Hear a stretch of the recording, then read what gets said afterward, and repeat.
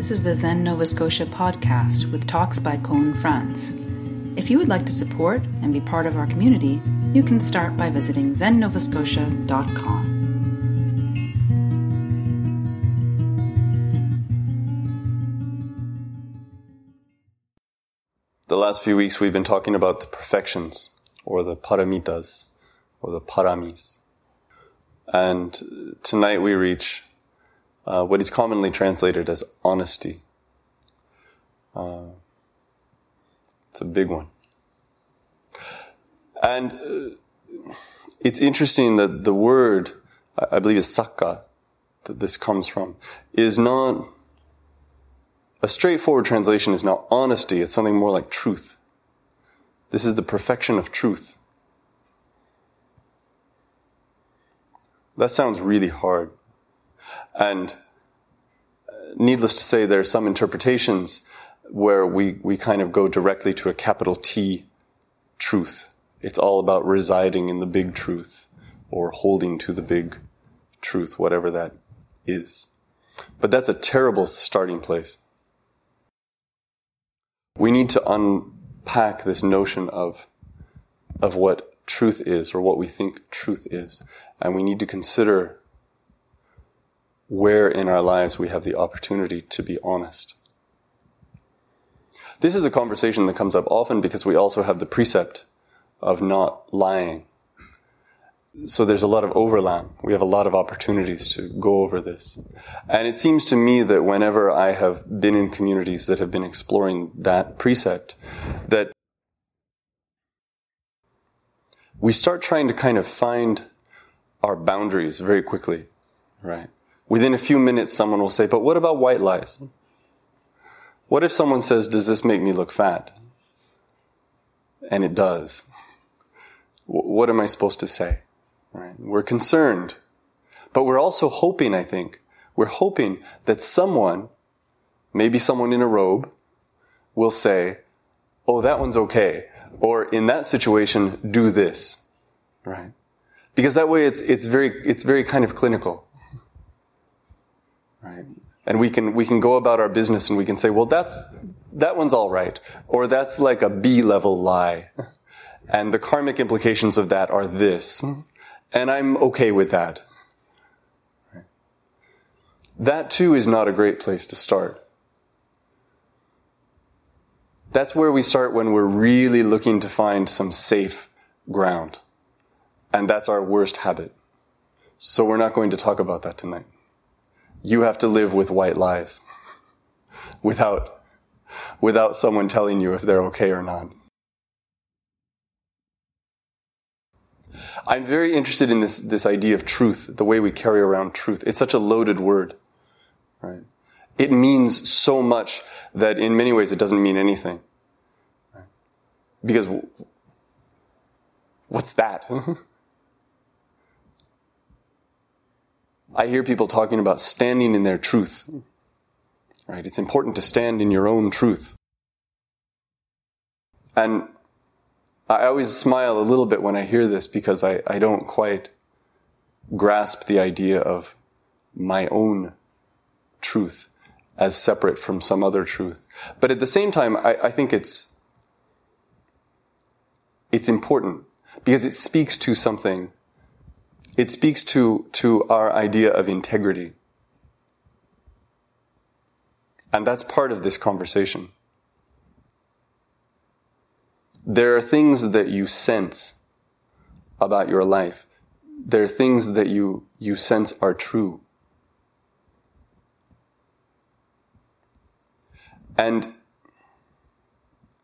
one way of framing our human condition is to say that the degree to which your actions are not in accord with those things that you consider to be true, that is the degree to which you are unhappy.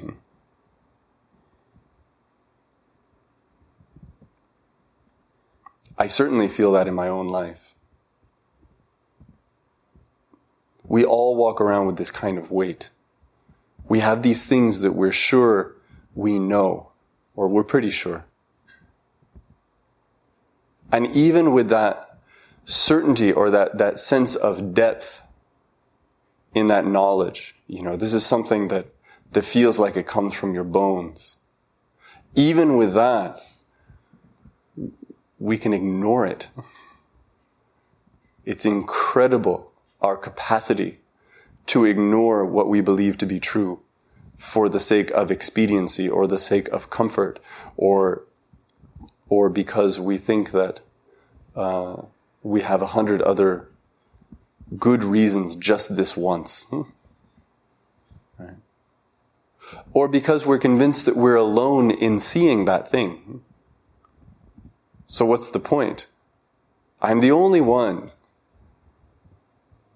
who sees the truth of this. I'm just going to carry that as this kind of weight.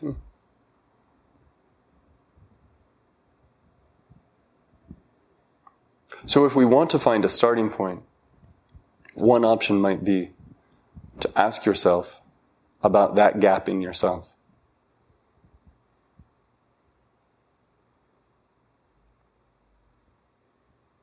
Places where you already know how to be more skillful. You already know the things that feel authentic to you. And you just, for some reason, don't always follow through.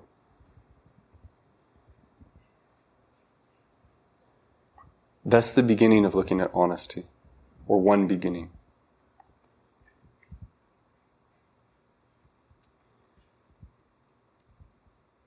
I don't believe that honesty hinges so much on what we say.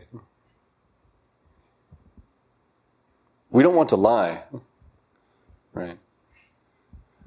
But that's such a small aspect of this. And so much of what we say is intended to manipulate, whether we want to admit that to ourselves or not. We talked a few weeks ago about the danger of seeing encounters in a transactional way, of imagining that in this situation, I'm giving you this and I'm going to get this.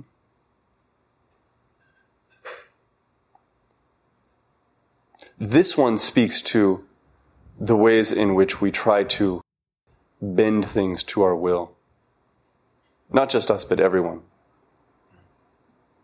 So we may in fact be honest when we say something to another person. When someone says, does this look good on me? And we say no, or we say yes. But we're always aware that there's an outcome. We're always projecting into the future. We always know what might come of this. We know that if I say this, this person will feel good. We know that if we say this, maybe that person will feel bad, but they might also trust me more, right? Because now we've established that I'm the friend who will say it.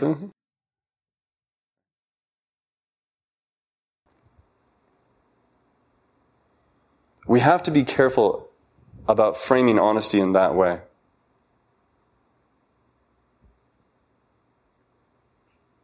There has to be a way of approaching encounters, of approaching relationship, where we aren't invested in that manipulation.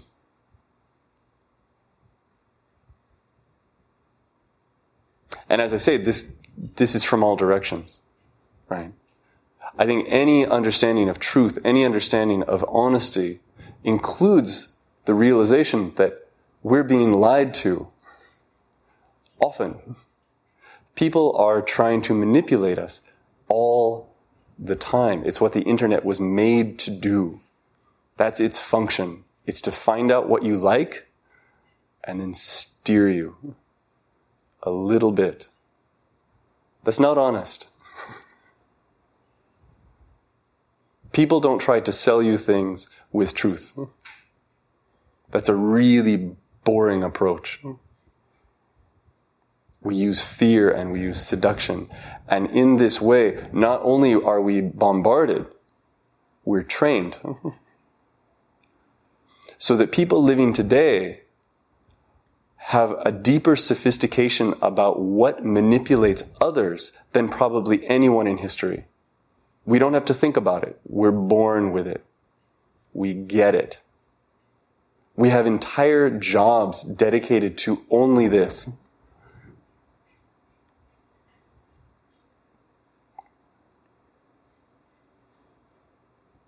So again, if we get stuck in the question of what am I saying, I think we get lost. Because we can't really separate that out from what might be coming back, or how that might spread. And that's kind of another question. If we want to look at what it is to be honest, it's to be honest with ourselves.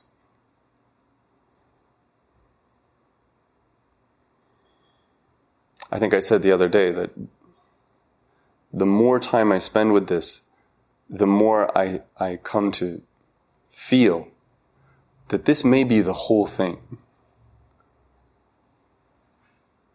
That the entirety of practice may be a question of being honest with ourselves.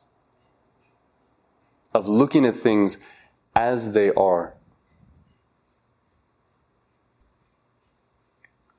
We have a verse of atonement.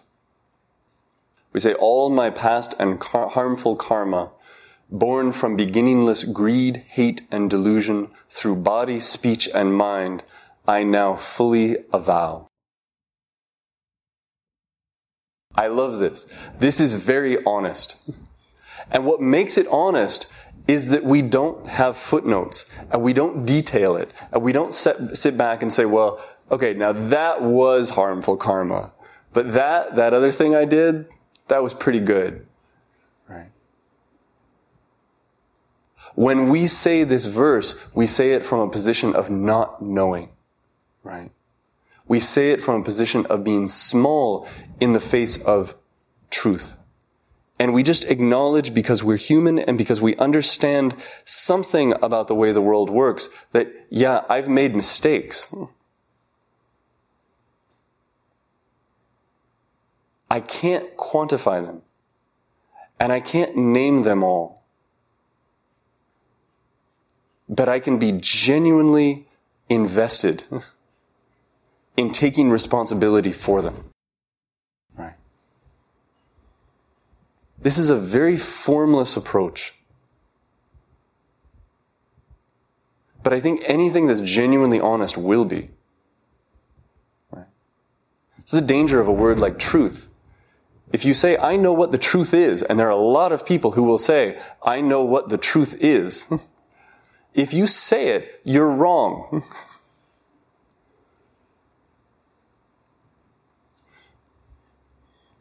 I know I just said that too, but still. Right. To look at the truth in its totality, to stand there naked before the reality of your life, is to not know. It's to not know everything. And in that not knowing, in accepting that you don't know, in acknowledging that you don't know, you're being honest. Right? And from there, something can happen. If we look at something and we say, I get that, I know the truth of that, that's our dangerous moment.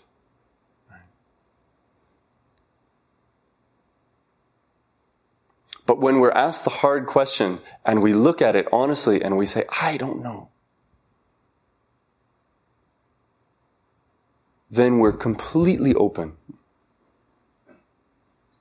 in a way that is honest, in a way that is available, in a way that makes something demonstrate its own potential.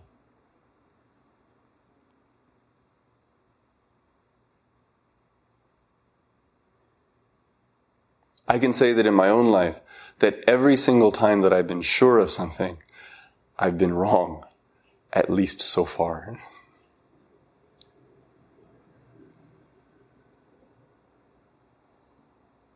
And I can also say that the most profound moments of my life have been the ones that had a sense of scale to them, that left me saying, wow. And the fact is that if you're honest with yourself, that's right now. There is no truth that you cannot see. There's no truth that you cannot hear. This is the shocking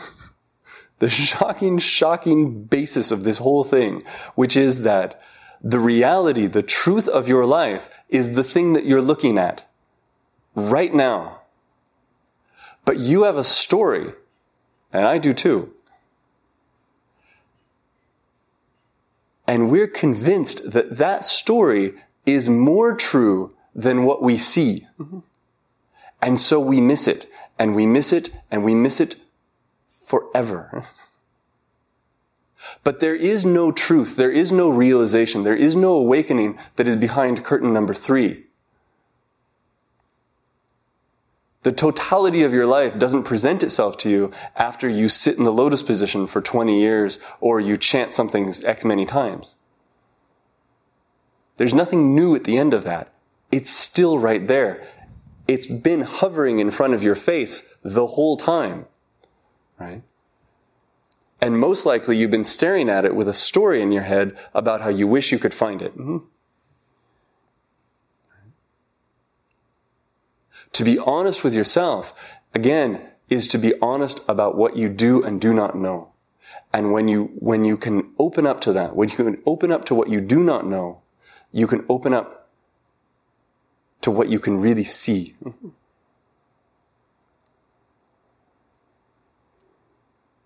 There's a lot of evidence for that anyway. I'm running with that. And that's where I'll stop.